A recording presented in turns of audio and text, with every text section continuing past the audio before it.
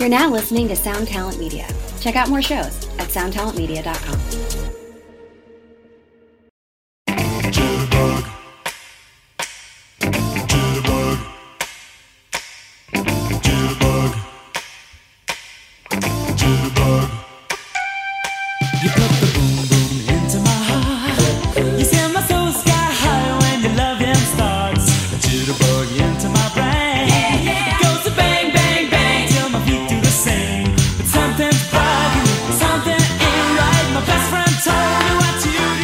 Welcome to Axe to Grind, the hardcore podcast.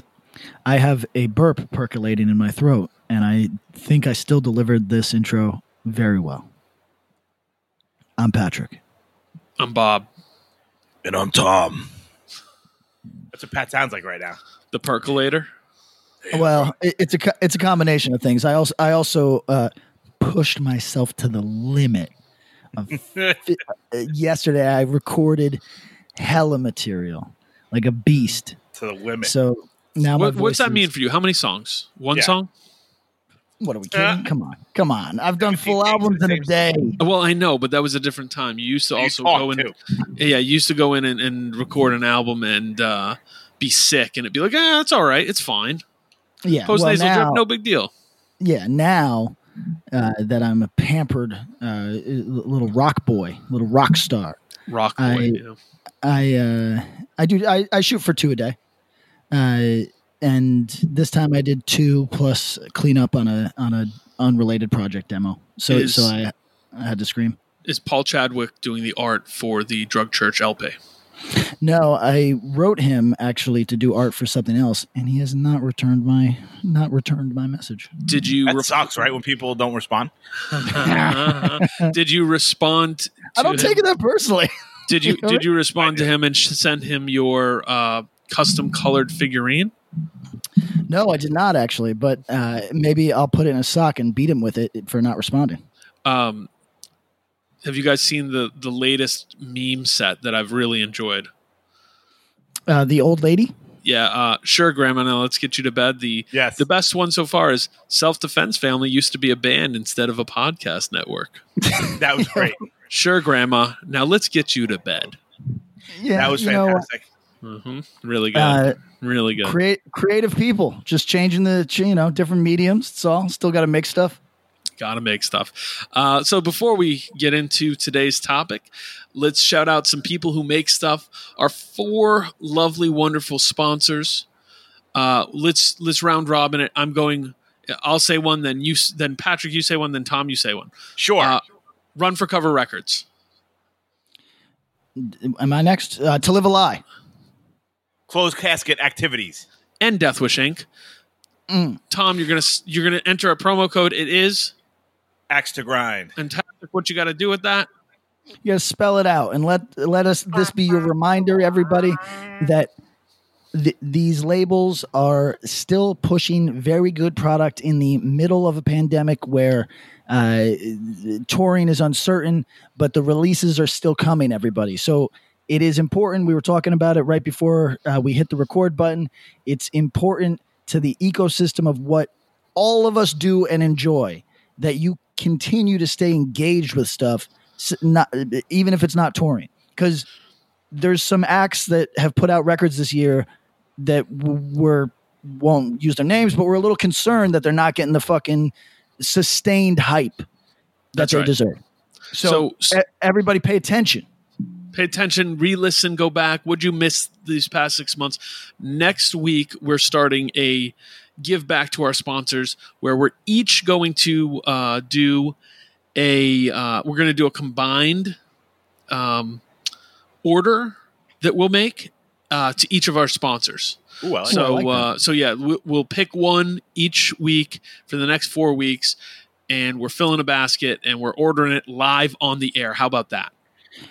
To Live a Lie, I need you to put out some offensive shirts because that's what I like to purchase online. Okay, we'll push that, and I mean, there's self-defense merch at the other 2 of the other 3, so that's at least covering the offensive merch lane. You know what I mean? So, all right, guys, how you guys doing today? Good. I feel tired because I was awake before 9 a.m.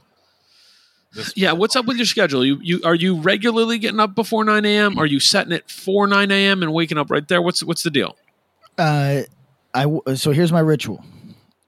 I am with a woman who lives in Australia. On the East Coast, that is a 12-hour difference exactly. So I wake up at 9 a.m. I call her pretty much as soon as I wake up. While I'm putting my socks on, I go out to the co-op. It's about a 20-minute drive.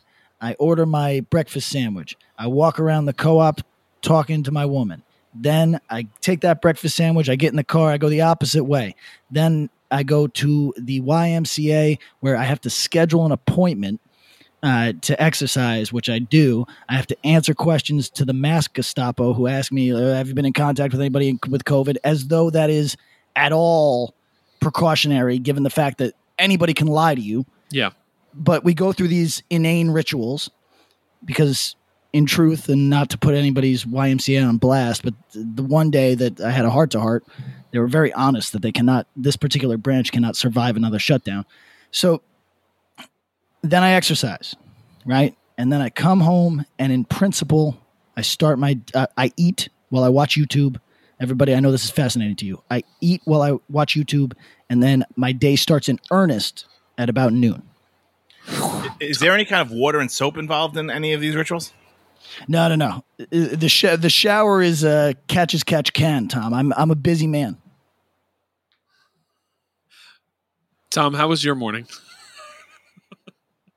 Just like the same right? morning of the last 6 months. I wake up in the morning. I start working immediately. Sometimes I'll shower before, or I'll shower during work. Oh, that's nice. Like a shower break? Yeah, it's like I don't take lunch, so what the fuck's the difference? Sure. And then I work sometimes until 11 o'clock at night. It's cool. Yeah, it's super easy, super cool, real chill. I went out today for the first time in 3 days. Not a big deal. Oh, nice. Nice. Yeah, it's awesome. What's your ritual, Bob? Yes. Well, it's changed now because the big dude is back in school. So now I am not parenting all day, every day. While my significant other does a format very similar to what you described, Tom, with the long times of work, no times outside game. But so now I have a drop off at 7:45 and a pickup at about 2:15. But otherwise, now I have this time in the day where things are different. So I answered 130 emails today. What the fuck? For us, for us, Axe to Grind, yeah. Jeez. So we're cleared out. When we finish our Patreon recording, I'll be able to clear out the rest, and we'll have an empty inbox, which is nice. And wow, thanks, Bob. Yeah. No, but we got some good stuff in there. Back to in-person classes for the big man. It is 5 day a week in person, small school. But the phenomenon that he's experiencing, which is interesting, was his class of 7 expanded to a class of 13 because of New York City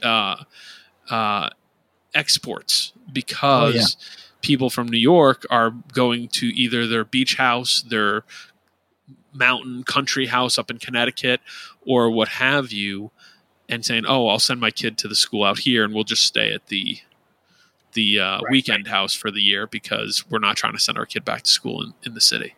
Shocking. It is wild. Can't blame them. Hey, the school populations are swelling and it's weird.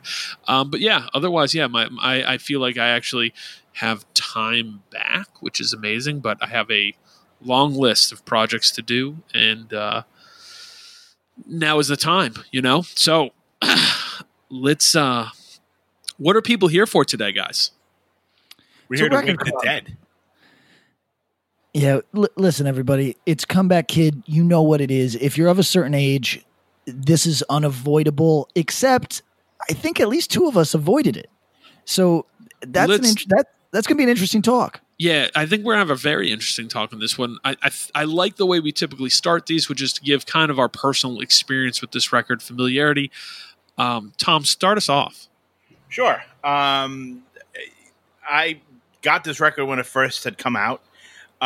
Full transparency, I didn't pay attention to the record before this because they were on like a Jesus-y label.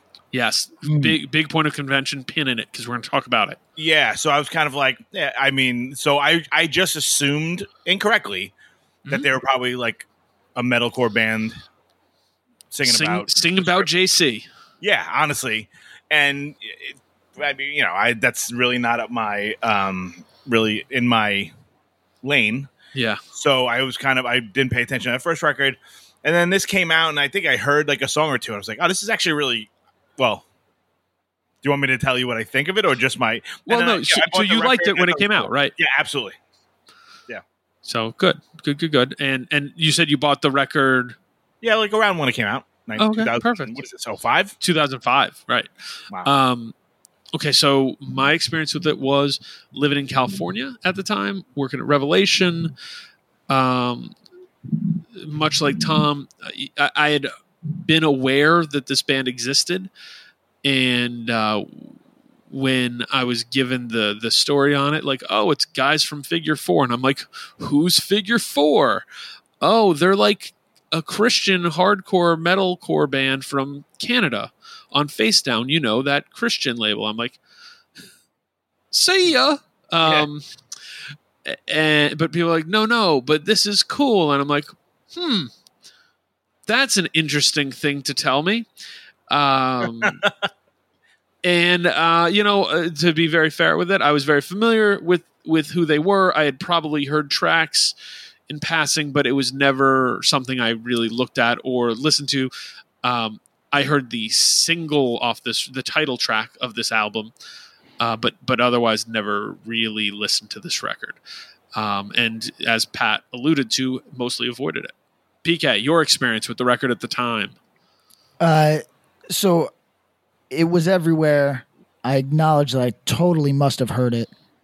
Don't think I ever owned it nor stole it. I definitely recognized the title track. Yeah. So I have been exposed to this. There's no doubt. Sure. But I don't know where or in what context. So today you had the swab up, and we have determined you had been exposed to this record at some point. For CBK. Yes, I have a comeback novel 19. Oh, okay. All right. CBK 05. Got it. CBK. Yo, I can't think or hear the word rig without thinking about your CBD ad, Tom. So, and I think about that word much more often than I probably should. Just rub it on your rig, bro. Yeah, exactly. It's too much. So, CBK rig. So Comeback Kid, Wake the Dead, huge record. Let's on Victory. On Victory. Let's kick the elephant in the face right here. Comeback Kid, not a Christian band. Never was, according to them. So let's put that out. PK, finish what you're saying. For those of you that it matters for, it is not that. However, I had enough contact with that world for whatever reason that, as both the fellas said, those dudes spent a lot of time, as a lot of Christian adjacent bands did, kind of having to prove that they weren't. I don't know how you do that. Like, you have premarital sex in front of a crowd, or like I don't know what you do, but you pretty much gotta distance yourself from, because once you're hit with Christian, there's no like soft Christian. You either have to be like, hell fucking yeah, dog, or you have to be like, no, and I smoke. You know what I mean? Like, so that's it. And I think that shit's real unfortunate, because I know personally, I'm sure that there's a number of, for example, soul musicians or folk musicians who are probably as Christian as it gets, and it doesn't impact my enjoyment of them at all. Right. When you find out that love song is about Jesus and not about his ex-girlfriend or something. See, I love that, because the whole time I'm like, if you think that there's like a lustful mourning to something, like and you're like, oh shit, he's talking about a dead Hebrew guy. You know what I mean? Like, that's you fucking filled nuts. me up with something. All right, yeah. Yeah, it's cool. I'm with it. So doing the research for this episode and kind of getting into it, I looked into this because I literally Googled, is Comeback Kid a Christian band? And as you might expect, a series of articles or different interviews came up, and they established no, they weren't. They never were. The who's the main dude, the guitar player who became the singer? Jeremy, I think. No, what is his name? Andrew. Do I know? Andrew. There That's we go. right. All right. Fuck. How bad is Look at hardcore you. for your brain that I So knew bad. that? And this So is the bad. first time. This is literally the first time in 20 years that I've heard Yeah. this, and I was like, "And you mean my dude Andrew?" Yeah, Super nice guy. Yo, I'm sure. so I have only ever heard that these guys are very nice guys. All of them. Absolutely. I've never met any of them. Even though it's like I've had several very good friends who are mutual friends with somebody like Scott Wade. It's like, I just never met him. Ran into him. Yeah. Right. So before we get into all this, major respect to all these guys, and we're gonna keep it real and be fair to what is literally a milestone record to many listeners and even more people out there. Yeah, But- and to tack on another caveat here, or preamble, these, like, we talk about people's records on this, and this applies for if we're talking about big records like this one, or if we're talking about your demo.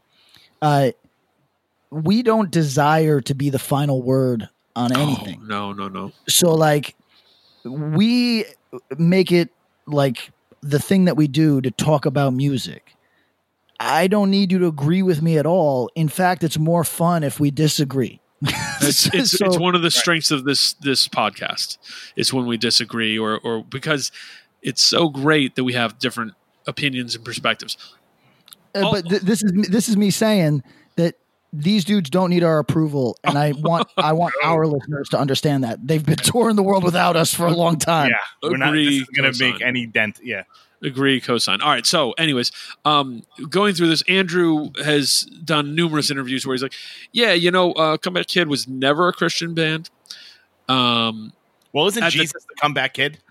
So apparently the name, this is how deep the research I did was. The name comes from a newspaper headline about Mario Lemieux. And I was like, Wow. how fitting for a Canadian band. Mario Lemieux, Super Mario, great hockey player, and they name it after him. Very cool. Comeback Kid. I actually really like the name, by the way. But It's a good name. yeah, but so you did a bunch of interviews where he's like, look, I was Christian at the time. He is not anymore, or he wasn't at the time he did the interview. Who gives a rat's ass? Yeah. But he was and then wasn't, so cool. And he's like, to be honest, probably our mistake by putting the record out with Face Down. But he's like, yo, honestly, Face Down was a great label. We had worked with them with Figure 4. They loved the demo. They supported us from day one. They wanted to put it out. We said yes. Then they wanted to put out our album. We said yes. Yeah. So they were like, we got it. So all this is to say, Comeback Kid, not a Christian band. That said, It's almost like if it's an edge band. You know what I mean? sure. Like, it's like you could be in a band and be Christian Mhm. and not be a Christian band. Same thing as you could be straight edge and not be in a straight edge band. Exactly. This is the one part I will say. Yes. They certainly benefited from that audience.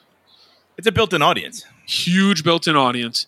And it's interesting because I have a feeling there's at least a handful of people who were from the Face Down world who got into Comeback Kid, and then maybe Comeback Kid parlayed them into more of the hardcore that was going on. The what is it called? The secular hardcore. Thank you. That was going on at the time, and the more 1000%. traditional hardcore. So it's a weird. It cuts both ways. They found an immediate fan base much quicker than many other bands because of that. They had people who wholesale dismissed them because of that, and they also brought people into the fold of a lot of hardcore bands and this whole world with their record. That's to say that now they moved on to Victory for this record, Wake the Dead. Tom, is this their biggest record?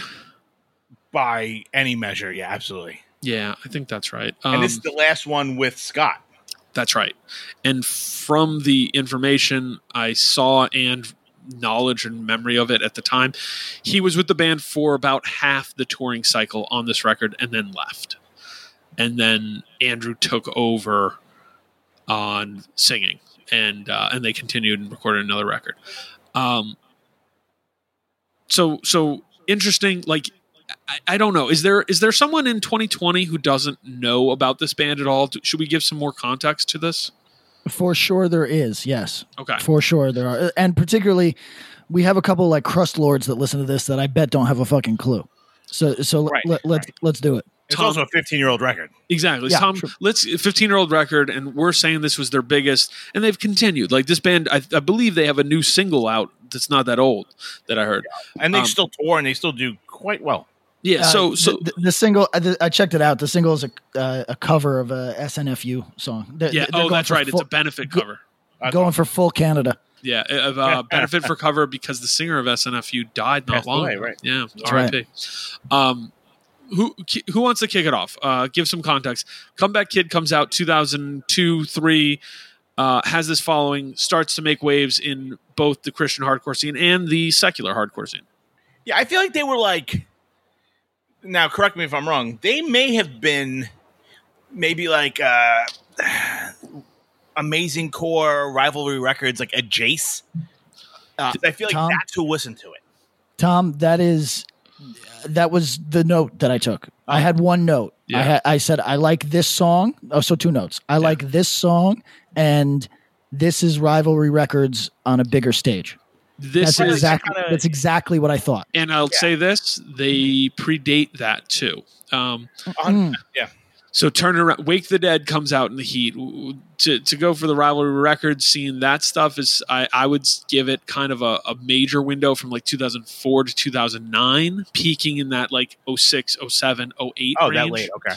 Yeah, and when it dies, you want to know the death of Rivalry Records, and this is a weird thing to say. And it's not to say it's like everything was over, but like it essentially was dead, was that the record Aggression by Rivalry. Rivalry did the vinyl, but it came out on Bridge 9. And so they left in 2008, and that was this weird like oof. And I'll talk about it at some other point, but we should get Kyle Whitlow on to talk about it. But that was a weird thing. And it was sort of like, wait, what the hell just happened? And that was also when that scene was starting to kind of implode on itself. Yeah. Do you remember? Tell me if I am mixing up Rivalry or another label. Was it Learn that? Who dumped money into Learn and then they broke up the day the record came out? Malfunction. Yeah. Right. Okay. So, but Learn was right there in that kind of world. So, right. So, all that said, Comeback Kid, amazing core, melodic hardcore, modern hardcore, all that kind of stuff. Sure. They were sort of, if you were going to put them in hardcore terms, they were aesthetically, vibe, and audience-wise a lot closer to Champion, but musically somewhere between Champion and something like Modern Life is War, maybe? Hear a little Madball. Okay, sure. I can hear that. Listening to it, like revisiting it for this, and kind of listening to it with like a more axe to grind kind of ear. Mm-hmm. I hear Madball, and you know what I hear that I think will become as a surprise to you guys? I hear Shia LaLuz. No, I can see that. In the melodies, like the guitar melodies. I want to say that I listened to the band Rise Against for the first time today. And not the first time, but the first time consciously, because I was like, I feel like this sounds like that. And it does. I can hear that. Absolutely. It's a weird world. So anyways, we can get into this more on the sonics of it. But this band was big. They crossed over. They toured with all the big bands in as much as it was a big deal. In 2006, which is the year after this record comes out, their direct support for the Gorilla Biscuits reunion tour, which did big numbers all around the country and then in Europe. Yeah, so it was... And Comeback Kid did really well, actually, on those shows. They did a tour. We have a friend that was touring with them around then. And he said You want me to read you some of his? Yes, please. Deep cuts. So, he's like, "Wake the Dead" is when I was on tour with them, and they were on top of the world, and the song was bigger than like any sing along at the time. Like, it was crazy. And he's like, "And you have a hit when you're closing with the song off a record that's only been out for 2 months." And then I was like, "Yeah, they were crossing over to the Secular Hardcore Kids too. How big were they?" And he's like, "Easily 500 plus a night everywhere." Yep. And that, and he said, I think they are non-Christian now and have been for some time, but it's a weird stigma. Even at the time, I don't think the singer Scott was, but Face Down backs you in that corner, which probably helped them for a while. Yep. The venues of the tour I'm talking about were your national touring hardcore level, but 90% of them sold out. Oh, yeah. I mean, this is a band who, in 2005, maybe even before this record, honestly, in Southern California, they were playing the Showcase and selling it out, or Chain Reaction and selling it the fuck out. Yeah. And by 2006, they were playing these places, and it was just people couldn't fall over themselves fast enough to see this band. Absolutely. Related anecdote to what Tom was saying, so actually what you're both saying, because that Gorilla Biscuits, was it Gorilla Biscuits Bane Comeback Kid? No, it was Gorilla Biscuits Comeback Kid. Gorilla Biscuits Comeback Kid. Set your goals. Set your gloves. Set your goals, and like Murphy's Law was on some of it. Oh, Murphy's Law was on a leg of it. Yeah, there was a couple legs of it, but Now here's the anecdote. When I was talking Comeback Kid with somebody, this is what somebody shared with me, that their band, which was much more goon leaning, was playing cleanup in a lot of towns that just hosted that Gorilla Biscuits tour. Oh yeah. And that Gorilla Biscuits tour might have been successful. Maybe people came out, but I don't think it's a secret. I don't think I'm talking out of school to say that at the time they were asking promoters for a lot of money. And this person's memory of 2005 is their singer walking multiple promoters to the ATM because everybody was broke from the show the other night. Broke from the week before. Right. It was a very successful tour. Yes, it was a very successful tour that left no stone unturned. Let's say that. Okay, done. Smart. Yeah. So that said, like, why don't we? I guess we should just talk about what we think of the record. Pat, this is the first time you sat with it. It's the first time I sat with it. Tom, you're familiar with it and recent revisit. I want to ask Tom, on the Realometer, how hard do we go? Because let me just say, even if I went a 10 out of 10 on the Realometer, I have nice things to say. I'm not, no one's here to be cruel to this record because, again, there's going to be people who are listening to this going, you guys are maniacs if you don't like this record. Yeah. I mean, there's going to be a lot of people that are like, did you not listen to the same record that I've listened to for the last 15 years? And there's going to be people that are 100% on board with you. Of course. Well, so I guess let me start. Yeah, let me start. Okay. Talk, as they say. This record was recorded at the Blast Room in Fort Collins, Colorado. Bill Stevenson. I know who owns that. Yeah. Yeah. Yo, I just went through the entire list of albums he recorded since 2000. I don't think I like anything that's ever come out of there, which is not crazy to me. But it's Bob, not I'm going to say that you and I. Yeah, that's true. That's true. Listen to this. You and I have different sounds, right? Yeah. There's things we agree on, but let's say I'm going to say it's not our sound, Bob. No, and I mean, Tom, they diverge and converge, and you don't like none of them recorded with Bill Stevenson. That's very true. I think when I was looking through though, because I was like, man, there's something here in the production, but let me pull this out. It isn't my sound, and there is a specific sound, and he's also like they've done a ton of shit at that spot, but not much that would hit into my wheelhouse. The Cokie the Clown No Effects single just didn't float my boat either. I thought you owned like the test press for that. No, just gotta revisit. Yo, oh fuck, pin that one, Tom, for Hard later in pass. Yeah. in this episode. But like the sound of this record, it sounds almost perfect. Sounds huge. Sounds huge. This is arena core. Arena core. I actually think sometimes they hit the sound so well, and I'm like, this is really good. And I hate it because there was a time when two friends of mine and I did a festival, and we did a DVD of the festival, which entailed having a young guy who wanted a shot to do it, to first edit it. And it was his first try, and he didn't do a great job. Shout out to him because he's a listener. No hate, love you, love the effort you put in. But he didn't hit the mark. We then flew in a friend, and he basically handcuffed himself to a desk at one of my other friend's house and did the entire editing of a DVD, double disc DVD, in a weekend. And then we put it out, get it out for the fest, and we got to have a mutual basically saying right in front of one of my partners, it looks really good, but like almost like too good, like too professional. Love too good. Yeah, I know. And it was like, literally, sorry, we just worked really hard and did a great job.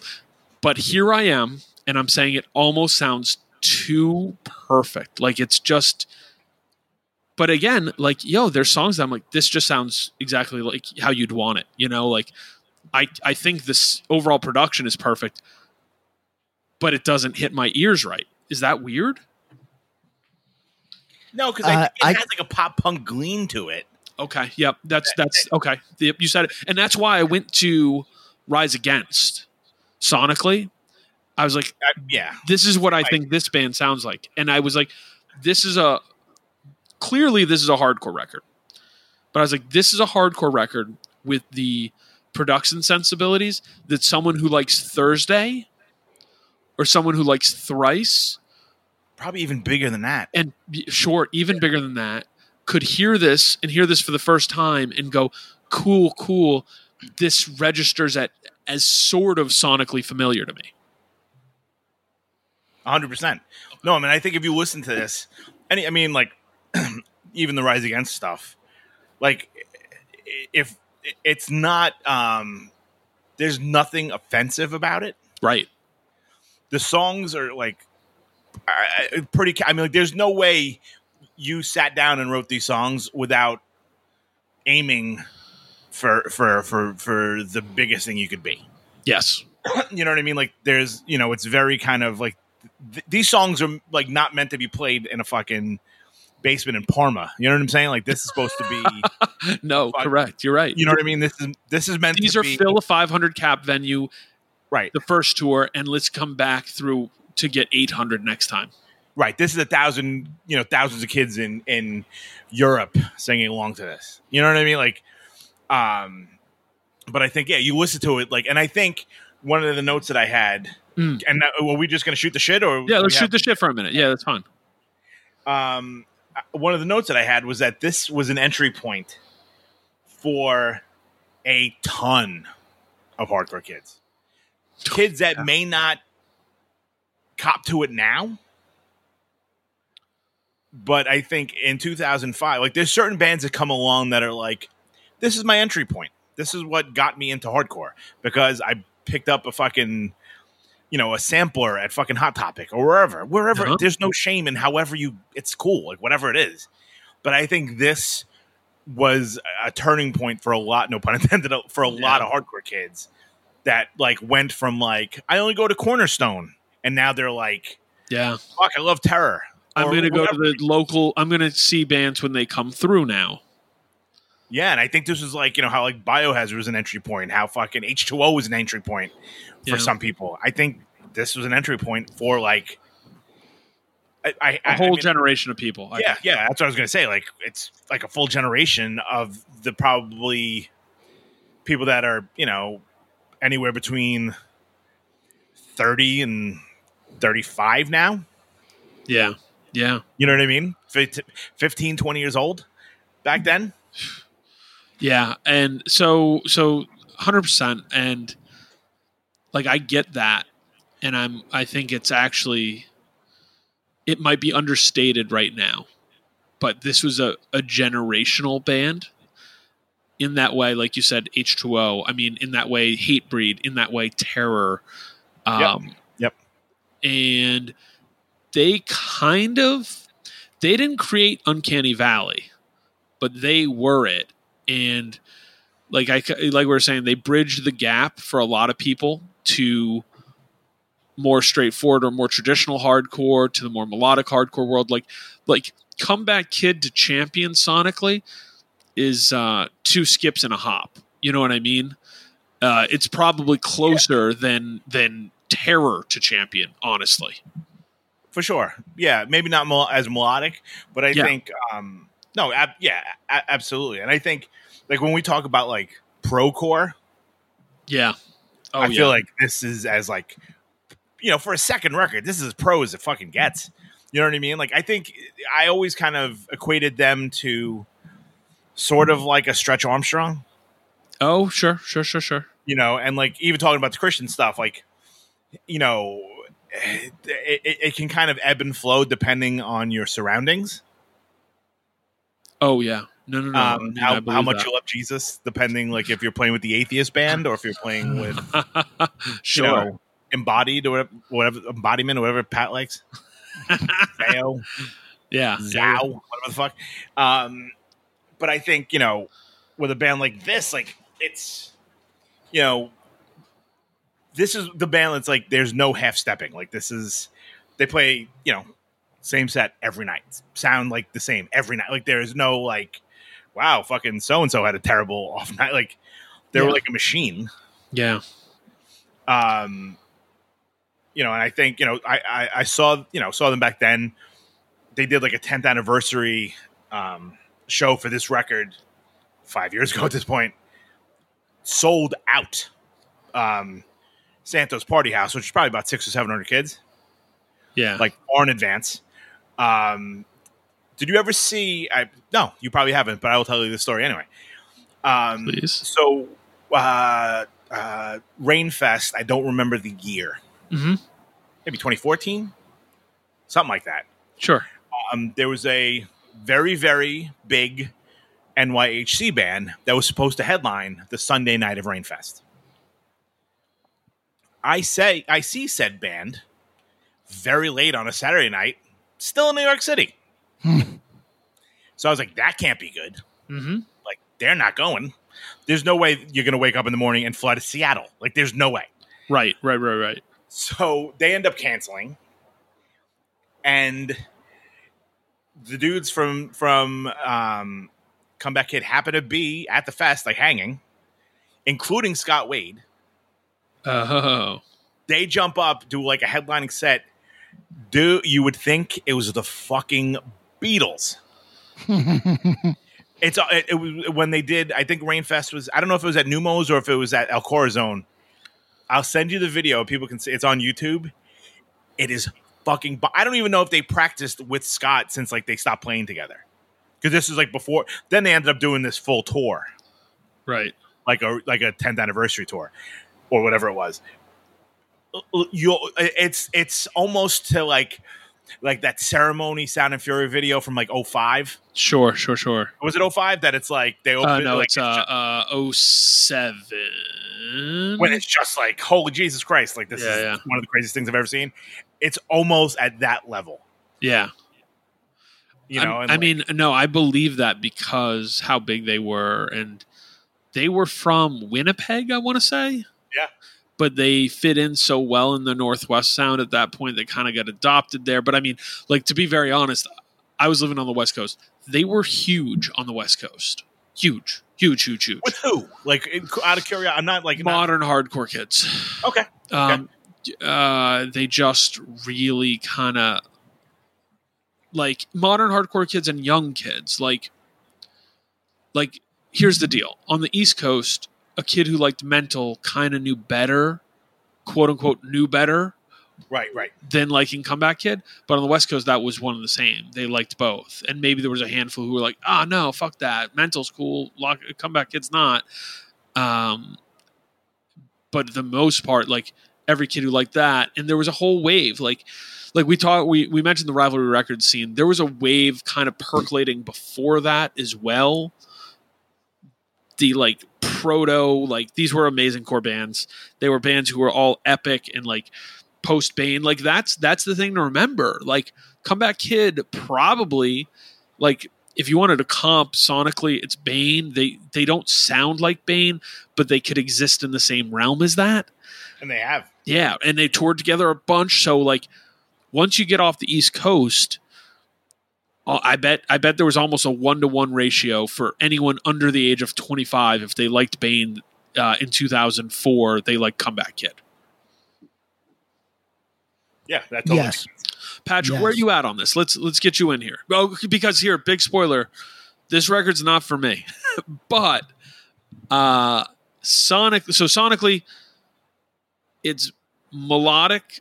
It has these epic moments, huge room sing-alongs, arena hardcore, professional, but like all done very competently. Like these players are all there. The vocalist has a strong voice, and though it isn't, to me, it isn't particularly like doesn't pull me in all the time. There's certain points where you can feel him get more into it. So like everything's done. Do you think the vocals kind of help root it more in hardcore? Yeah, 100%. I mean, I think they know that. I think that's a bit intentional, right? Was like if we have a crooner, this record is 2 step closer to Rise Against. But because we have a hardcore guy, it's pulling this way.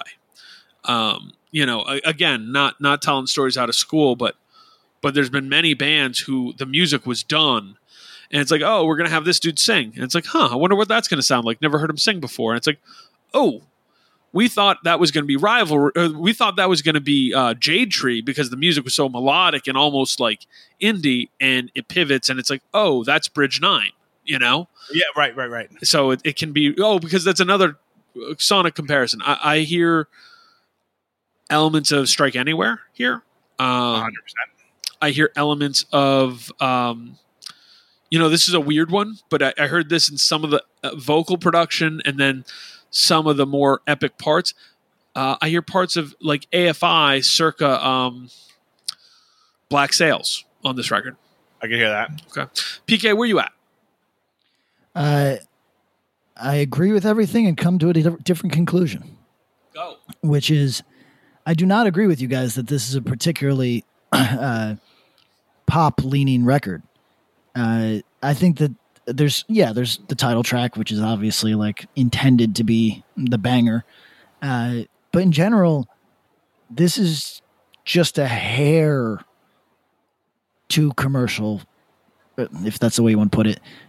I don't think it leans nearly as hard to my ear towards like Rise Against, for example. Then you know what I mean? Like it to me, this is way closer to Champion than it is Rise Against. Here's the thing, I mean? Like, because I think I would have said the same thing. Go back and put on one of the Rise Against records from this time frame.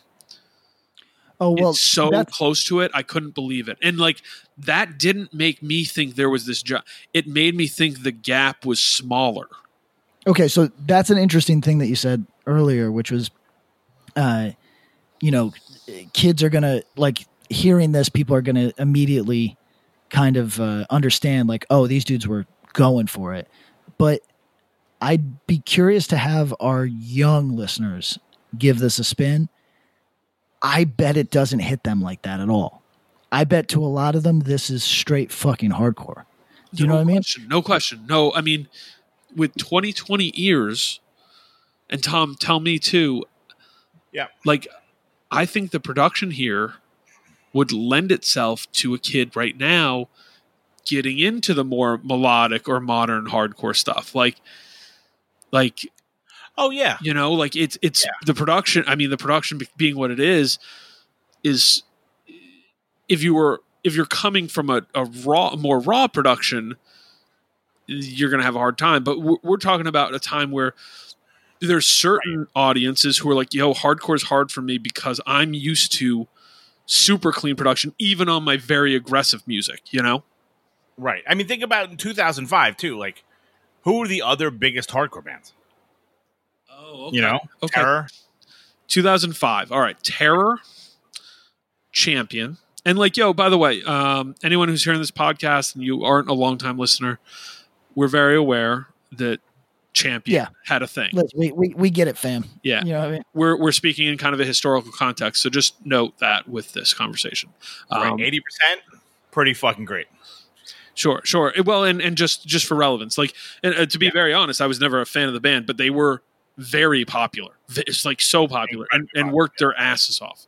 So 2005 Champion, Terror for sure, but Terror, a little bit of the shine had started to wear off. Like they weren't the new band around, but they were still titans on the block. Have Heart, right? Nope. Have Heart's still on the rise. Have Heart breaks in 2006. 2006. You have, this is kind of the fading for Mental, who was big but definitely never hit the heights of something like Comeback Kid or Terror, or even to be very honest, Champion, you know, in terms of how many people went out and saw them. What was big in the more metalcore side of things? By the way, Bane was still very relevant in 2005, you know? For sure. What was bigger on the more metalcore side of things? Because this is after the Hellfest pop, or right here, because 2005 is the year Hellfest breaks, right? I think it is. Yeah, I think 2005 was when they had to do the makeup shows and stuff, and they did 108 Lifetime. I believe that's right. Regardless of it's 2005 or not, this is after like Trustkill, Ferret, etc. had all kind of like Throwdown was probably huge. Still. Yeah, they had exploded, and it was like, oh, which of these bands is going to be like, which of the OC metalcore bands is going to be Avenged Sevenfold next? Yeah, but I mean, the reason I was asking was just more because, that was 2005. What, like all those bands was the Trenton year of Hellfest when it got canceled. Yeah, but check this out. I'm just looking up various like metalcore standards or staples. Everything of the wave that made metalcore what it was winding down. Yeah, that's what I mean. I think this was like the bloated version. Like everything was kind of past its expiration point. If you want the honest, this is when everybody was on their Century Media or Metal Blade record. Right. It was after. But I mean, the reason too, like to kind of bring that up was like, think about those bands and then think of this record. You know, in 2020, like, you know, someone who may be hearing this for the first time. Yeah. You know, and is used to this level of kind of like, this production, this sure. And 2005, even though they'd play with Terror or they'd play with Bane and all that sort of stuff, like this was so much kind of like far afield from what was really going on. Oh yeah, it was. You know, like yes. This is and bigger. You know, like this was on a bigger platform and a bigger stage. Comeback Kid was one of the only. I mean, was there another hardcore band on Victory in 2005 that we could actually call a hardcore band? I don't think so, man. I don't think so. You know, I'm gonna look that up. Yeah, take a look, but I don't think there was. So, Pat, go back because you had a really interesting point you were saying while Tom looks that up about the sound. You think it was not going for it, not super pop. I think when I am saying pop, I don't mean pop like.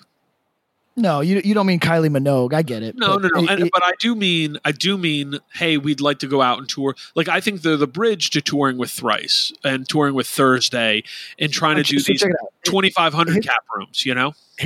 History just demonstrates that you're correct. But what I'm saying is, like, this might be an age thing that to my ear, this is so much closer to hardcore than anything that would occupy a similar space today. Right. Oh, sure. No. It's not like, what is there even a modern analog to this? Well, so you nailed it with H2O, like these bridge bands, these bands that go bigger than maybe they should, quote unquote, for whatever reason. And that's not to take anything away from them, honestly, that they just break bigger and then chase that either to more success, the same success, or less, the three things you can have in life. And there's a few of them, right? And H2O is a great example, and inevitably it's always the same thing. You get kind of too big for hardcore audiences in the United States, but you still do in markets like Europe, where the kid who is a basement kid and the kid who is only goes to 1,000 Caps all go to H2O. You know what I mean? Like that still works. So, and it's a life cycle for hardcore bands. Sure. It's a thing, right? Sure. But the bands that kind of like crest above and do those larger tours or whatever today, like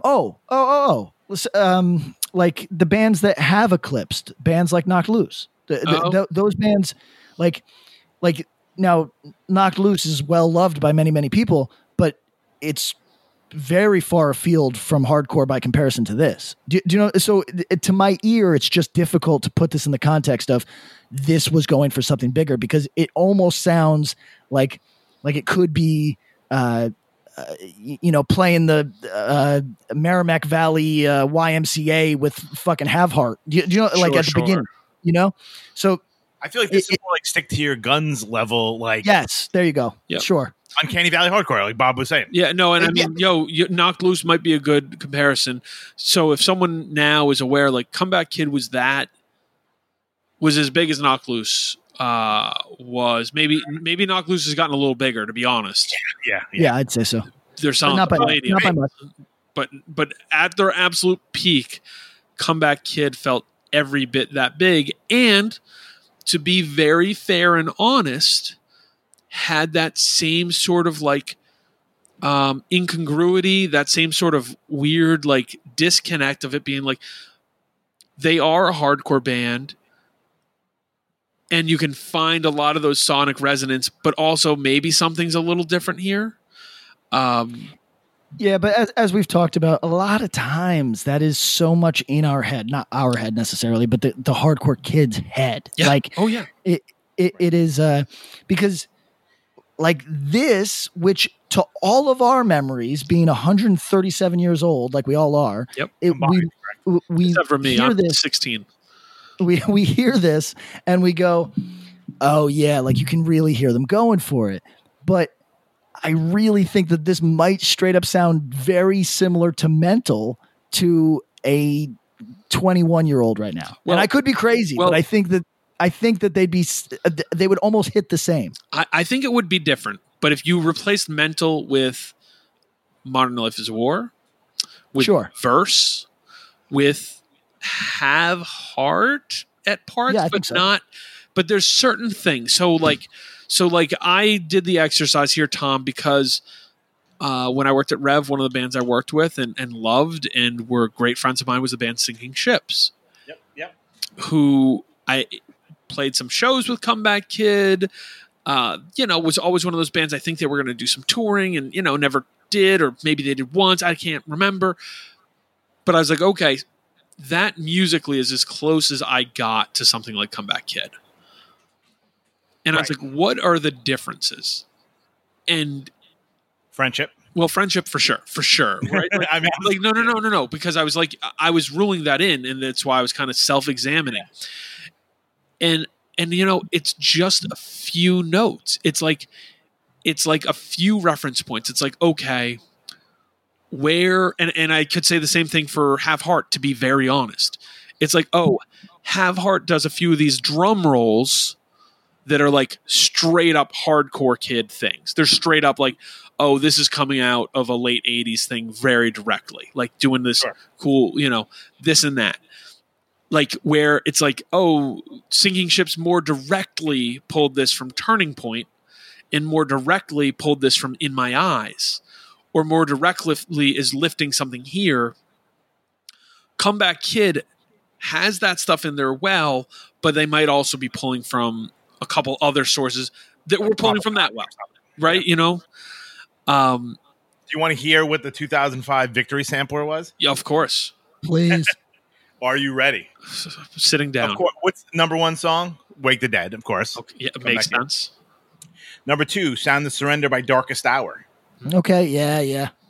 Number 3, Wake Up and Die, A Perfect Murder from Quebec City, I think. Okay. Sounds right. Yeah. Mordecai by Between the Buried and Me. Okay. Goodbye, We're Falling Fast by Aiden. Okay, I'm waiting for the Snow Dogs appearance. Go on. Nikki FM by Hawthorne Heights. A banger. Smile in Your Sleep, Silverstein. Smile Like You Mean It by The Killers. Yeah, oh, that's a great song. It is. Gold Dust versus the State of Illinois, Spitalfield. Okay. These are all bands that Patty's definitely played with. Or made fun of on his AP Top 100 lists. That's true. Number 9, Devotion and Desire, Bayside. Oh, wow. Okay. Big record. Yeah. 10, You've Made Us Unconscious, The Audition. I've never even heard of them. Yep. Number 11, Get Comfortable, The Junior Varsity. Yeah. Oh, hits after hits. The Closing It Out, the headliner. Number 12, the song is called Patrick by a band called June. June. What? Okay. June. Yeah, Yo, like, so not passing judgment. The only band on that I would qualify as hardcore, even under my 2020 broad umbrella, is Comeback Kid. Would you include anyone else? Either of you? Perfect Murder. They were kind of like Metalcore-ish? sort of like but more like kind of like Another Victim kind of. Okay. Yeah, like I'm just not familiar with that one. That's probably Sure. But I like mean, Darkest Hour were like a fucking hardcore kids playing metal and straight up like Gothenburg's like metal, and especially by that point they were way outside the box. And then the rest of it, like the closest we're getting is Between the Buried and Me or fucking Hawthorne Heights. Yes. I can't make So we might have a Silverstein listener as I bet we do. What's that? You're still big. We have some No. we have some Victory Sampler 2005 listeners. I bet. No, I'm saying what got some real hearts beating. I'm saying one of the kids in Silverstein I think might listen to this. Oh, shout out! I think 2 of them used to come out to shows all the time. Hardcore kids too. When we played, Self Defense played with Tiger's Jaw in like one of those bad fucking snowstorms, and if I recall, like in Toronto or wherever the fuck. Yeah, that was the racist era, right? Yeah. Yeah, and if I recall, the dudes from Silverstein were like one of 11 people at those shows. So are those shout out to fellas them. Canadians? Yeah. Yo, shout out to Canadians, man. They don't care how big they are. They support. I'm surprised. Surprised Justin Trudeau wasn't at that show. Well, here's what I'm going with. First, I resent the living shit out of Canada. We can get to it later. Their artists are so well supported that I don't even consider them artists. I consider them like pampered babies. But the reason I bring this up is because I heard today, and now I'm confirming it, Silverstein is doing one of these drive-in shows. Okay. These drive-in concerts. Okay. And my understanding is that ticket sales are brisk, that people are excited to people are excited to view some type of live entertainment. I mean, presumably they also love Silverstein. Pat and Bob, I have a question for you. It's one of our favorite games. Yes. They hit us. Love it. How many monthly listeners on Spotify My favorite. does Silverstein have? I'm going to guess 8 million. Whoa. That's way over. Is that Canadian money? Is that like It's Yeah, Canadian exactly. listens. Yeah, I thought it was the government sponsored listens. I'm going to say 130,000, Tom. 1.5 million? Oh, okay. Fuck you. Yes. We'll split the difference and call it 1.5 million. Their biggest song has 28 million listens. Well, I'll have you know that they are going to pack whatever venue this is in Jerseyville, Ontario. So, quick question for you, Patrick, as the only person currently in an active band. If it's May 2021, you still have not played a show. and your band starts getting asked to do drive-in shows, what do you do? I mean, I don't think that's a terribly appropriate venue for self-defense, but for drug self-defense, church, you're saying no. Clearly, we know. yeah, Might appropriate for self-defense. I mean, well, there's not going to be any moshing at the self-defense. Self-defense show. is a no band. They don't say yes to things; they say no. That's a fact. So yeah. But drug church, I'll be totally frank. I mean, You'll do I it would tomorrow? I would do it for the experience. I don't give a shit. So if it's that's all right. Let's talk to our management group and talk and see if we can get U.S. tour. Here's what I'm thinking, Tom. You're going to have to take a little bit of time off. Maybe we'll make it like a 2-weeker. I got some PTO. Okay, good. Drug Church opens, then Axe to Grind live, then Gremlins 2. Done. We just show the movie. Hello, it is Ryan, and I was on a flight the other day playing one of my favorite social spin slot games on ChumbaCasino.com. I looked over at the person sitting next to me, and you know what they were doing? They were also playing Chumba Casino. Coincidence? I think not. Everybody's loving having fun with it. Chumba Casino is home to hundreds of casino-style games that you can play for free anytime, anywhere, even at 30,000 feet. So sign up now at ChumbaCasino.com to claim your free welcome bonus. That's ChumbaCasino.com and live the Chumba life. No purchase necessary. VGW. Void where prohibited by law. See terms and conditions. 18+. Greetings from Evergreen Podcasts. We're rolling out a listener survey, and we want to hear from you. The information in the survey will help us gather statistics and in turn make our shows more appealing to advertisers. I know most people don't like ads, but this is one of the only ways our shows make money and help keep their lights on. We promise it will only take a few minutes, but the impact on our podcasts will be tremendous. As a token of our appreciation, we'll randomly select one lucky participant each month to win an exclusive merchandise package from Evergreen Podcasts. Head to evergreenpodcast.com/listenersurvey to help a show and possibly get some free stuff for doing so. We can't thank you enough for the support. Now back to the show.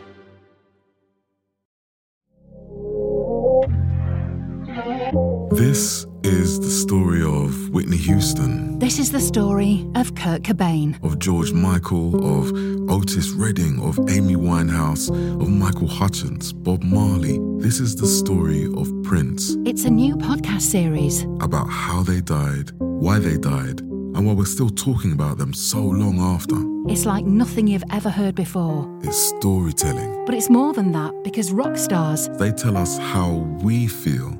They change our mood, they change the clothes we wear, the people we hang out with. the way we remember things. It's them who give us those ludicrous moments, the ones where you... Jumping around, singing your heart out, feeling understood. And it's those moments we'll help you remember, the ones you're thinking about right now. That feeling That feeling. is coming soon from Crowd Network.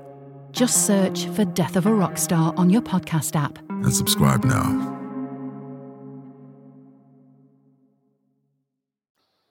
The acid dream that is Gremlins 2. Yeah, like I think that's just what we're gonna do. Streaming on HBO Max, people. Yeah, I think that's the move. We're gonna do that. Also, do you guys want to do a live Axe to Grind in Western Mass before the end of the year? Is Morgado booking it? I think so. Chris? Yeah, I think so. Christopher? Yeah. Christopher from Western Mass? All right, Back back be at Infinities in Springfield. Yes, we're back to the comeback kids. back to Comeback Kid. So can I tell my story? Oh, of course. Fuck, I'm sorry. No, I'm please like do. now I become the old man storyteller guy. But No, I go ahead. promised Go. our good go. friend and avid listener Joe Sansone that I would tell the story. So we have a friend. His name is Carmine. Right. He works in the diamond business. Oh wow. Not a hardcore kid. Not even like a guitar person. He's a little older than us. He's probably probably 3 or 4 years older than me. Really sweetheart of a guy, like incredibly nice guy. Like his neighbor is LL Cool J. Like that's the kind of money this guy's making. Bless So up. we bring him to go see Valiant Thor, Bane, Comeback Kid, Strung Out at Lemoore in Brooklyn. Wow. Fucking not the combination for that place. So he goes literally the first and only punk show he's ever been to. He's been for the last 15 years like, I gotta come see you play, and he's never come see us. But we walk out and he turns to me like really kind of fully genuinely. He goes, you know what? Kind of like that band, the Comeback Kids. And then he made some other not so nice comments, which I will. You'll refrain from the rest of those. Yeah. Yeah, but he was like, I really like that band, the Comeback Kids. And I was like, that. That is fucking fantastic. So I don't know if he's probably one of the 100,000 people that bought the Wake the Dead record. Or more. I don't even know how many people fucking. I bet a lot. So is it? Oh, okay. So to the sonic qualities of this record, we made a lot of references. I want to point out the song "Talk Is Cheap," which I think is the 5th song on the record. Tom, do you know this song at all? If I pull it out, I would know it as soon as you play it. Okay, yeah. It sounds like Blacklisted. Like, not be shocked. Bob, which track? Track 5. Okay, so I thought the second half of the record had more hardcore that makes sense to me, and Blacklisted would be that, but that's early on. Go on. Talk Is Cheap. I mean, it has this like almost to the point where I was looking up like, yo, is this like a weird like what's the story on this? Because it really sounds like a Blacklisted song, and it doesn't sound out of place, but so then I was like, okay, and another reference I heard on this record was I heard a little bit of American Nightmare, which would make sense for the timeline and the age of these guys. One of the signatures of American Nightmare is Wes's voice, 1, and then 2, some of the like Tim Baum weird guitar stuff. That's not what I heard, but I heard some of the song structure stuff that was like, oh, you could have pulled from the AN well here. I feel like AN was like baked into the DNA of all non-metalcore hardcore. Non-metalcore or non like pulling non-rejecting it, you know what I mean? If you move out of the right. yeah, like the Locking Out stuff did its best to push away from that. Like if you want a real topic, I think there's a reason that whole Locking Out scene sounds like it does, because it was really trying to do hardcore that sounded not like that. You know what I mean? Like very intentionally. So, but, and I don't say this as a dismissal. Like it actually is a strengthening. I hear a lot from this record pulling from not peers, but contemporary sounds and synthesizing it in a pretty unique way, but they're pulling from stuff around them in exactly the way that we described that would enable people to get on their boat and then dig in and find other bands, and to get in, to kind of discover hardcore. And like, so to say that isn't to say it in a dismissive way, but actually to shine a light on this whole thing. Hardcore has, and music at large, but hardcore is what we talk about, has for a very long time been influenced by peers and contemporaries. And this is definitely an example of that. I think this record has a lot of that going on. And they just kind of took it and presented it in a way that had broader appeal. And that's a better way than saying like, go for it. But they definitely were going for it. Like they were excited to play big rooms and like, yo, you get it. You see a show played to 1,000 people all going nuts, and it has a different feel than the show where it's like 100 people who are kind of into what you're doing. Absolutely. No one's turning that down. I'm sure there's some people that would turn it down, but I'd be one of them. Maybe self-defense family. Yeah, perhaps. But I mean, so here's a question for both of you. Who is this record for? At the time, who is this record for? And today, who is this record for? I mean, I feel like at the time it was like, it's really hard to say, because I feel like, we talk about like, oh, they're really going for it, but there wasn't really going for it in 2005. Like we're trying to make it kind of like, oh, they were like equivalent of Knocked Loose. Like Knocked Loose is giant outside of hardcore. Yeah. But like what band in 2005 was like, hardcore kids like them, but they're also playing fucking festivals with like Rob Zombie? Nobody. Because before that, the bands that tried to do that all flopped. Yeah. H2O flopped when they went for it. Snapcase flopped when they went for, you know what I mean? I wonder at this time frame, kind of we noted, like those bands flopped. Some of the metalcore, like Hatebreed didn't flop. No. But no one would accuse Comeback Kid of trying to sound like Hatebreed. True. some of Were they going the for AFI people? I think AFI maybe, but like Thursday, Victory, Thrice, Rise Against. You have what's this? You have That World. You have the OC metalcore stuff that never really succeeded, but definitely had a peak. And it was sort of gurgling and kind of percolating, to swing back to that word, that maybe one of these bands could catch, and maybe Comeback Kid's the one who came the closest. Yeah, I mean, I think in 2000, like I'm looking because I didn't know, like, kind of, I didn't have a gauge on like when Rise Against became like a thing. Yeah, and that was, I mean, the real big first record was 2004, right? And that was the record with Sassy from Reach the Sky on it. Oh, that's right. That's right. They're big, yeah. I mean, and that had like that. It had a ballad, that Swing Life song. That's what I mean. That's kind of what broke them, and then people stuck around for the other stuff. Yeah. But I mean, I can see. Again, like, unless we asked those dudes directly, right? Yeah. I don't know if they were going for anything. They were just like, "Hey, we're going to write a hardcore record that, that's big, that brings in Madball and Propaganda and Shai Hulud and whatever." But like, we're gonna like fucking make it, as memorable as possible. Like, I don't know if they were necessarily like going for some specific thing. No, I don't think so either. I don't think so either. I mean?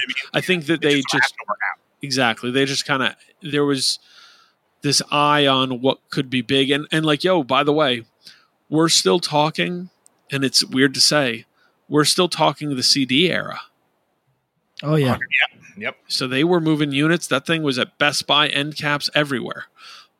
Right, and this is also like the probably the hate. Well, maybe not the hate. Well, maybe the heyday. I don't know. I was an adult at this point, so I don't really know. But like, Hot Topic was a big, like, music mover. Yep, they were. This is Hot Topic's peak.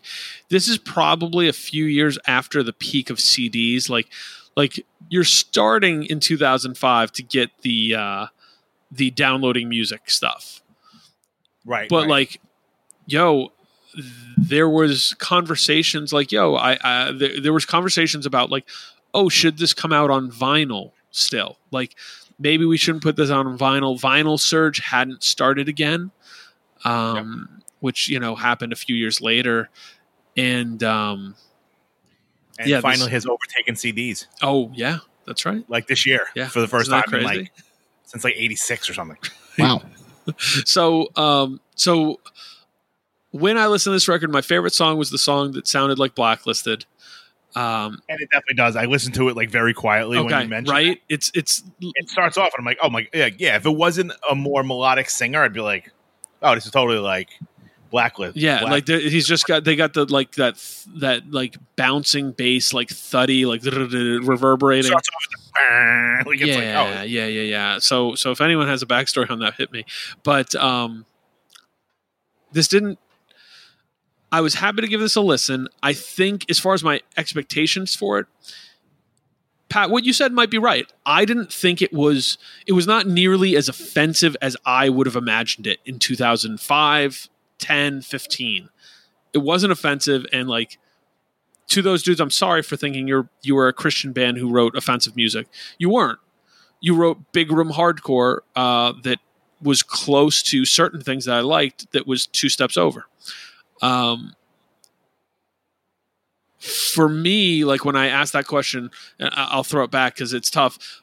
In 2020, who's this record for? I mean, I'm guessing that literally somebody can come into this without the stigma that I might have had on it, and if you enjoy the type of hardcore that Patrick doesn't like, you might really like this. And that can that could be that could be Champion, that could be anything from the Locking Out field, that could be some Boston stuff that everybody on this podcast likes. It could be all of that. Oh, this is squarely amazing core for people. Like, this is squarely, like, this is what it is. It's epic, it's melodic, it's clean production. Yeah. I think that there'd be a lot of people listening to this that haven't given this band a shot, maybe because A, they're old now, and B, maybe their sound is taking them in different directions or whatever. This is still a hardcore record. And I bet that like listen, it's weird with these bands because I don't know, like if I said like, yo, if you like Pummel, you could definitely give this a shot and maybe you'd like it.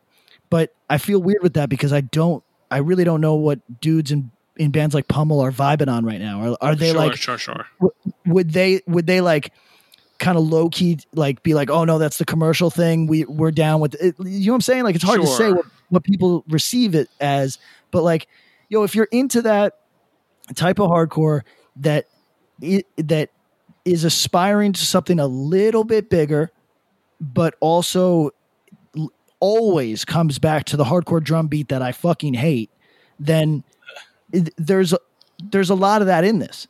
Like, yo, okay, straight up, I don't hate this record. I don't feel that strongly about this record. I hate this style of hardcore, and it is done totally capably. I'm not that mad, but it almost makes me madder when I know that everybody involved is a very good musician who are still doing what in hardcore to me is like the most offensive fucking things, which is going from hardcore drum beat to totally uncomfortable transition.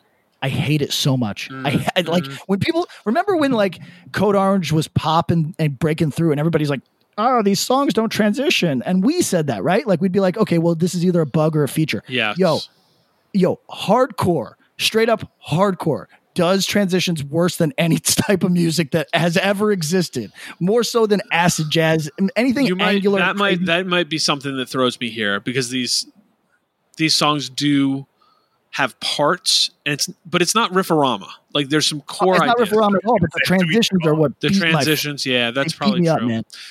And it's not, so here's the thing. Maybe this is a difference between comparing this and say the Code Orange. I think the Code Orange transitions are actively awkward, and somebody would go, yes, that's intentional. Somebody else is like, I think they're trying to do that. Ew. Yeah. With something like this, I think you could say that the transitions are passively awkward. Like they're just going, oh, and then we can just move into this next part. It's like, wait, we're just doing it. We should point out. And that hardcore drum beat you don't like enables that so easily. And we should point out that this was this is a style. Like just because I fucking hate it, like, yo, that like 2-step into part that doesn't make any fucking sense to me given where we just were. Like, yo, that is the foundation for like 10 years of hardcore music. So, your mileage may vary. There's going to be people that fucking love that sound. But here's what I would say to our listeners is if you like what we often call straight down the middle hardcore, we don't say that as an insult because God knows we all like some of it to varying degrees. Some of us love it. If you love straight down the middle hardcore, this is straight down the middle hardcore that is just somewhat more likable to your cousin.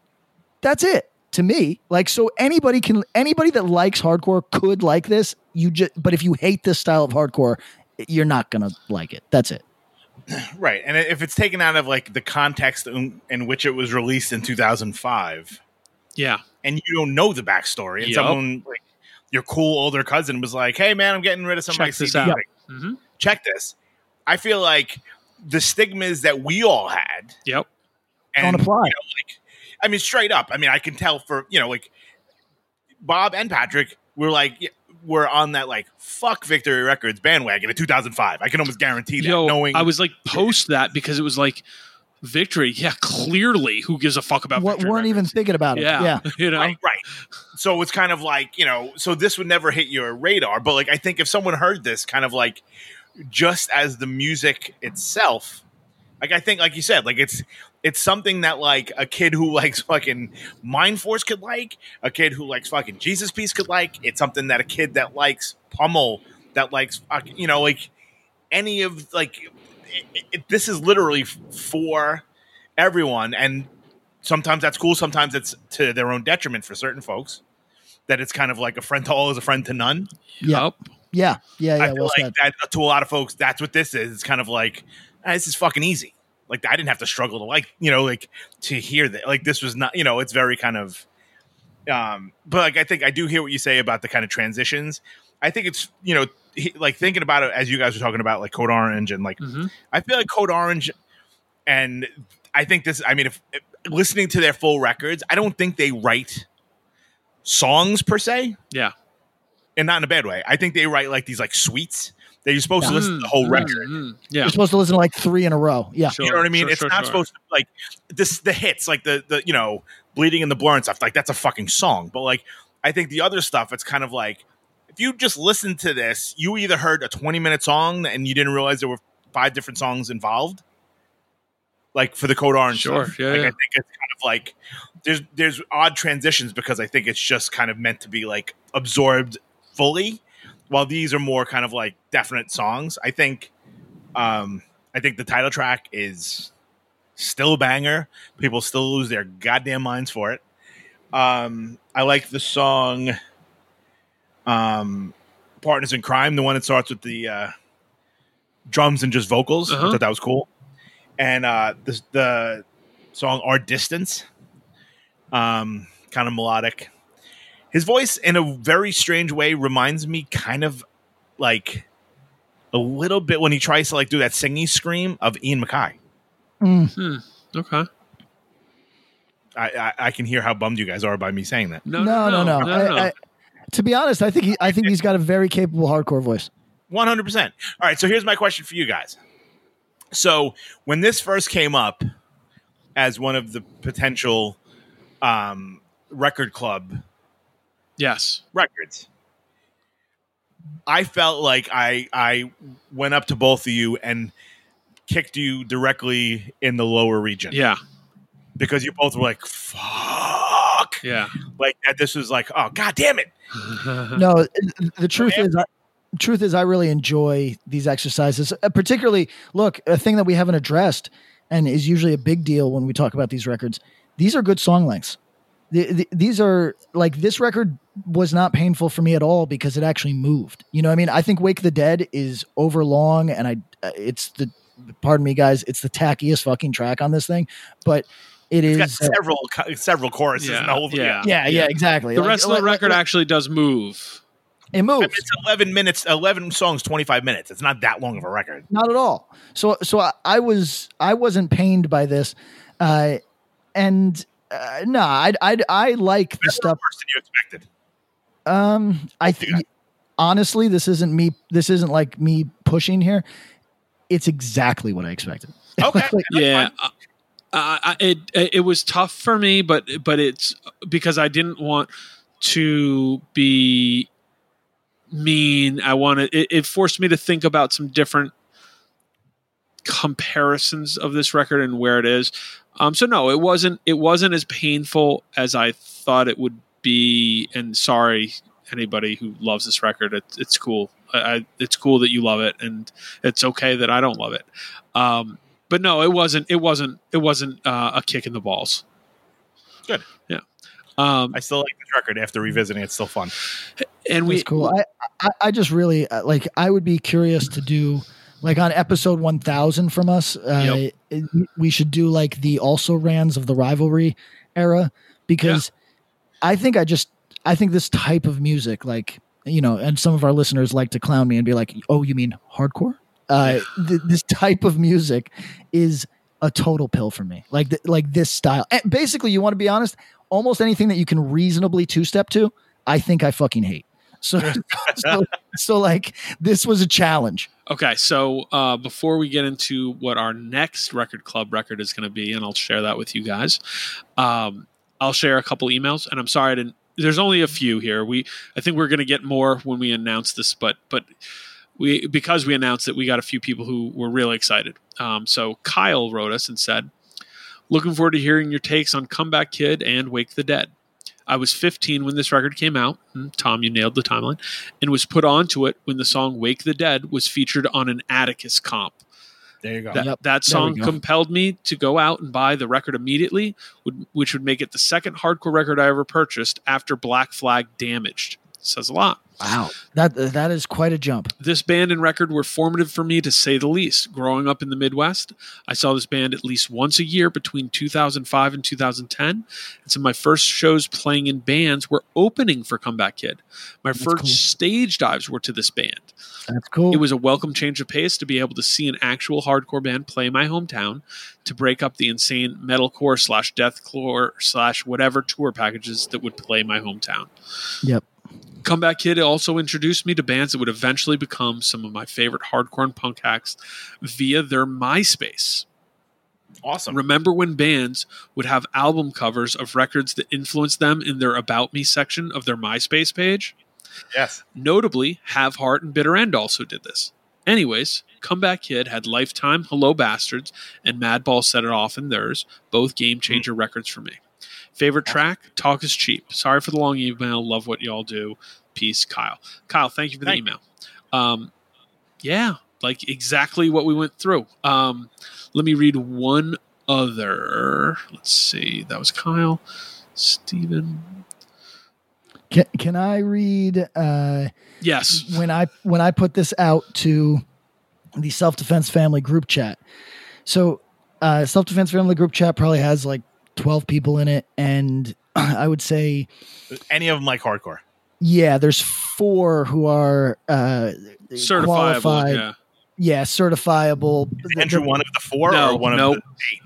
So I won't use any names. Maybe you can guess some of them. I asked the question. I don't even know who's in your band, so this is good. This is a good exercise. I said, could you guys do me a favor and listen to the first song on the Comeback Kid record, Wake the Dead, and tell me what type of music you'd call it? First answer, music from future marketing execs. Second answer, this song is hot.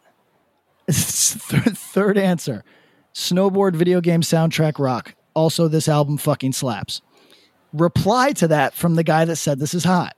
I've never listened to Comeback Kid before. I love this.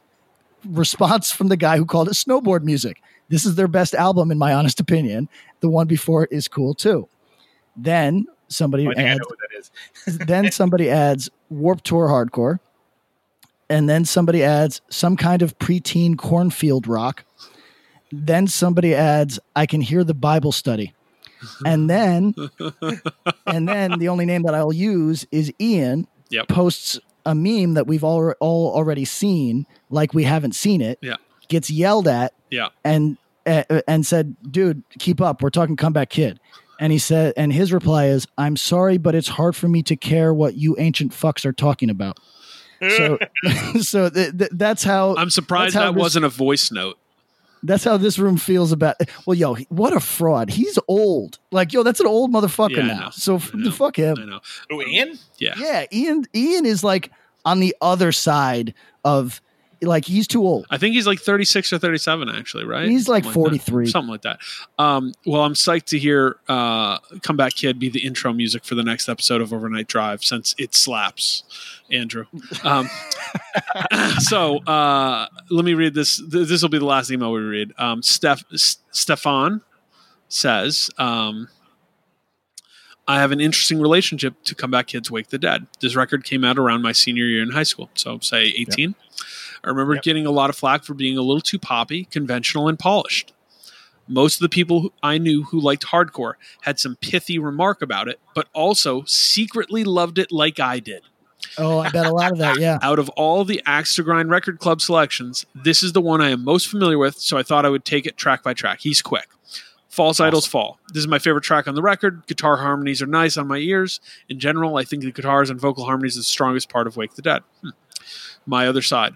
More cool guitar harmonies in the verses. The mosh part at the end is the best on the record. The guitar harmonies don't do anything for me on this record. Just as a thing. Wake the Dead. They're very hallucinant. Yeah, they're very hallucinant. That's a good point. Wake the Dead, a fitting title track. I dig the 2-part harmony with the gang vocals, something I don't hear of a lot in melodic hardcore. That call response is so popular that I'm shocked it's not used more. And like as a result of this record, I'm shocked it's not used more. I hate this song. Yeah, go on. Me too. The Trouble I Love, I can take or leave this track. The guitar and vocal break is the only strong point. Talk is Cheap. Here I can see where the Comeback kid critic can really go off. This song has some recycled and tired hardcore lyrics like "Keep Talking Away" and "Cashing In on Your Petty Words." I love the crunchy gain on the bass intro. A decent mosh part at the end. Partners in Crime, another track I can take or leave. Again, guitar harmonies in the chorus are the strongest part. Our Distance, the vocal dynamics are cool on this track. I enjoy the Fat Mike style clean vocal on Means to an End. Not a thing I expected to hear today. Nope. Go on. Bright Light Keeps Shining. Not much to say. Another song I can take or leave. Falling Apart. Most notable on this track is the last riff that turns into an offbeat mosh part. Comeback Kid sounds as if they are literally falling apart in a good way. This song into the next song are the two tracks on this record that I like. Okay, there you go. Losing Patience. A nice build up in the beginning with the guitars and vocals. Not much else to say on this one. Final Goodbye. A fitting and hopeful end to this record, complete with all the strong points and tricks from previous tracks, guitar harmonies, sing-along, a mosh part, and some well-known lyrics about life and moving on. After my revisit to Comeback Kid, I do have a question. Is Comeback Kid melodic hardcore, amazing core, or an edgy rise against with mosh parts? Fuck. Yes. I guess all of the above. Yes. Yes is correct. And then they ask, can we have a Patreon-only record club? Maybe. Let's figure that out. That might be something we do for the Patreon. And let them discuss. Let them pick. That might be fun. Oh, that's a good idea. A good one. Sure. All right. So, guys, I am picking the next record club. Hit us. I have 3 in mind. None of them are on streaming. No. They are. One is not, I don't think. And that's, let me check really quick. The one definitely is. So we have the one that's kind of this is going to decide on the 2 that I'm giving. That's there. The only reason I'm saying this because I'm at the age that like YouTube is not a streaming service to me. Yeah, I know. Like someone's like, "Oh, the whole record's on YouTube." I'm like, I'm never going to listen to it. Yeah, listen. I mean, I will. Everybody, obviously, but like, of course. I'll either I have the record and I can listen to it myself, or I can find it. These records you'll have or can get very easily, Tom. Everybody, check this out, listeners. We are not so old that we're into Pandora, but we're not of the listen to music on the most compressed outlet available with the worst upload, which is YouTube. Yo, but you love YouTube too, though. So I do. Well, it's perfect for that. It's perfect for bad punk. Okay, so it's perfect. Then here are the 2 records. We're going to skip it. My one was going to be Vision in the Blink of an Eye, but we're going to skip it now and hold it for later. Okay. What else we got? Because it's not on streaming, and we need to rectify that. Like, I'm going to actively work to get that on streaming so we can do as that. a Jersey guy, that seems like an obligation. No. It's just one of those things. It came out on Nemesis and then was picked up by, like, Cheese Box or something. Like, it's Cargo. It was in some weird hell. Sure. We're doing NoFX, The Decline. Can I pass? Nope. And Murphy's Law, Back with a Bong. Well, that's good. Two records. NoFX, The Decline is a 1-track, 19-minute song, I think. Maybe 19 minutes, I think. It is on streaming. We will do that as a mini episode. And Murphy's Law, Back with a Bong, the second album, is the actual full record. So very fun record. So we're doing both of those. We're doing both of those, and we'll do them. Okay, sure. We'll do both of them kind of concurrently, but we'll do kind of like a mini or a half episode for the NoFX record. But Tom, have you ever heard it? No, I've literally only, and I actually quite love Punk and Drublick, and I hate literally everything else I've ever done. Same here, except The Decline, and I'm so fascinated to hear what you have to say about it. Patrick, have you ever heard this record? Nope. I'm very excited to hear what you have to say about it. So those are our next 2 for the record club. Anything else we want to touch on before we get going, guys? I think that is all. Thank you to Comeback Kid for being the live subject. Oh, so, hey, Tom, want a surprise? Always.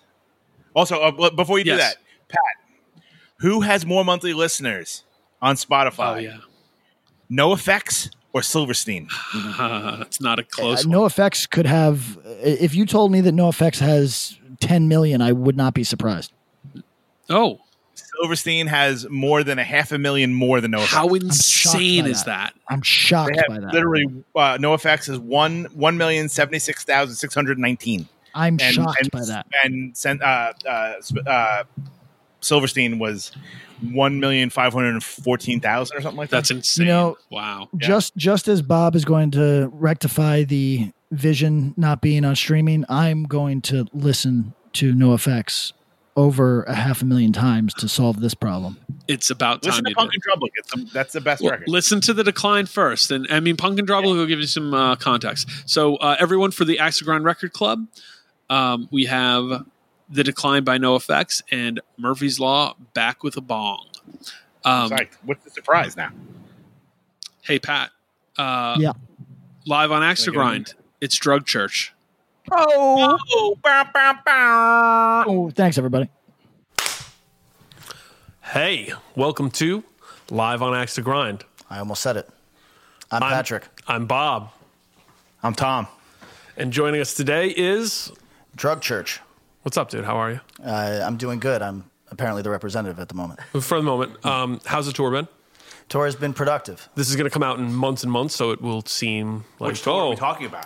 We're talking about the Thrice Me Without You Drug Church Holy Fawn Tour, which is currently circling the United States.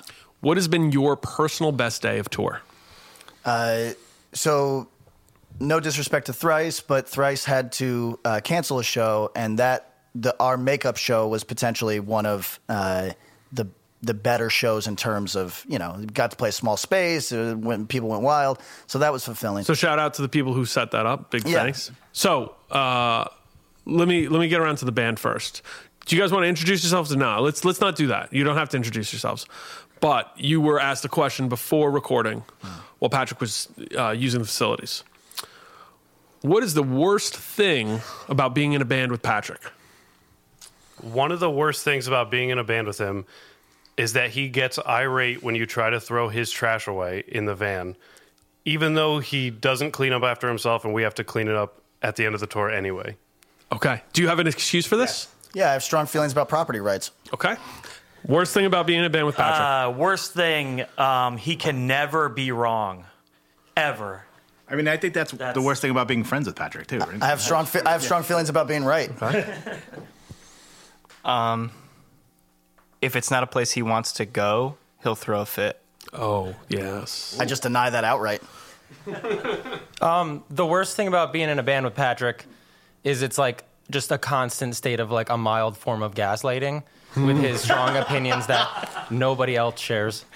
And it makes you feel like you're going crazy. How often do you feel like there are opinions he actually holds? 15%. Right. I think that's true. One of the big... Do you got one or are you sitting out? I'm currently being gaslit right now. Wow. Okay. It's happening. I felt all of these things. Okay. What's the best part about being in Drug Church? You've been in bands. Yeah. We detail that far too often according to our audience. Oh. But Our audience got a problem? Yeah. Specifically, more Tom band stories, less Patrick band stories. But I don't even have stories. I know. I try to tell them that's your only way of... Got 10-second It's your anecdotes. only way of relating as a human to other 10-second people. anecdotes. What's it cost them? What's the best part about being in Drug Church? Oh, the isms and phobias that emanate from the van. Mm-hmm. It's a very not woke van, and that's, for my taste, very comfortable. It's not the clear band of brothers attitude you guys have, right? No. Everybody, this is Drug Church.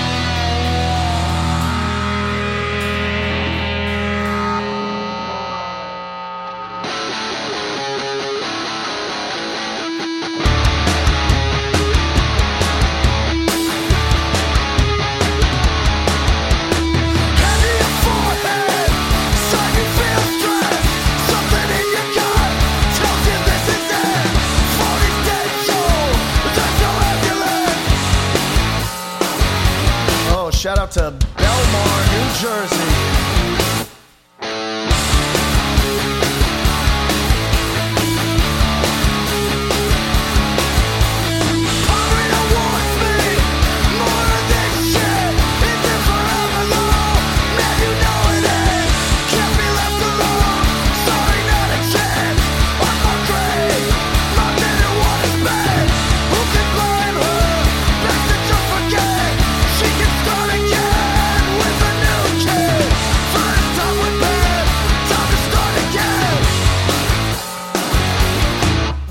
Shout out to the entire shore of New Jersey.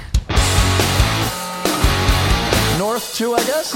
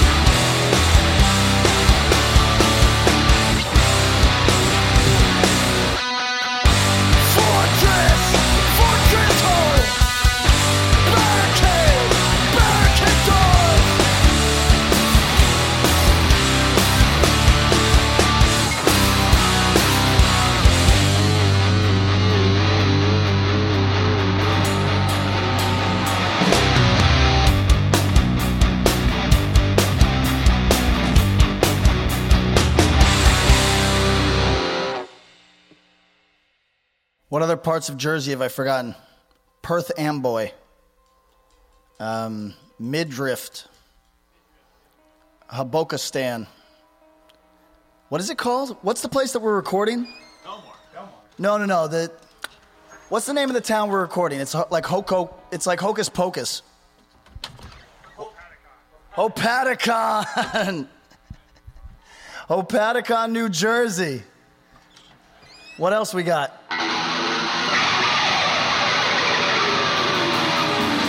North Jersey, South Jersey, Central Jersey.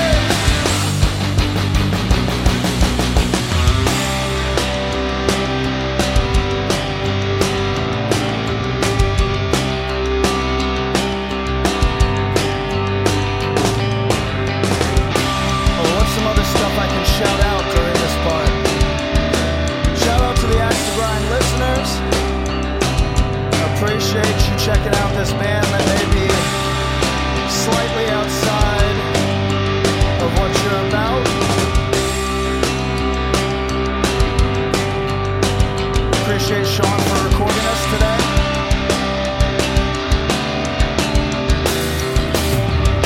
Appreciate the venue for being only a half-hour drive away.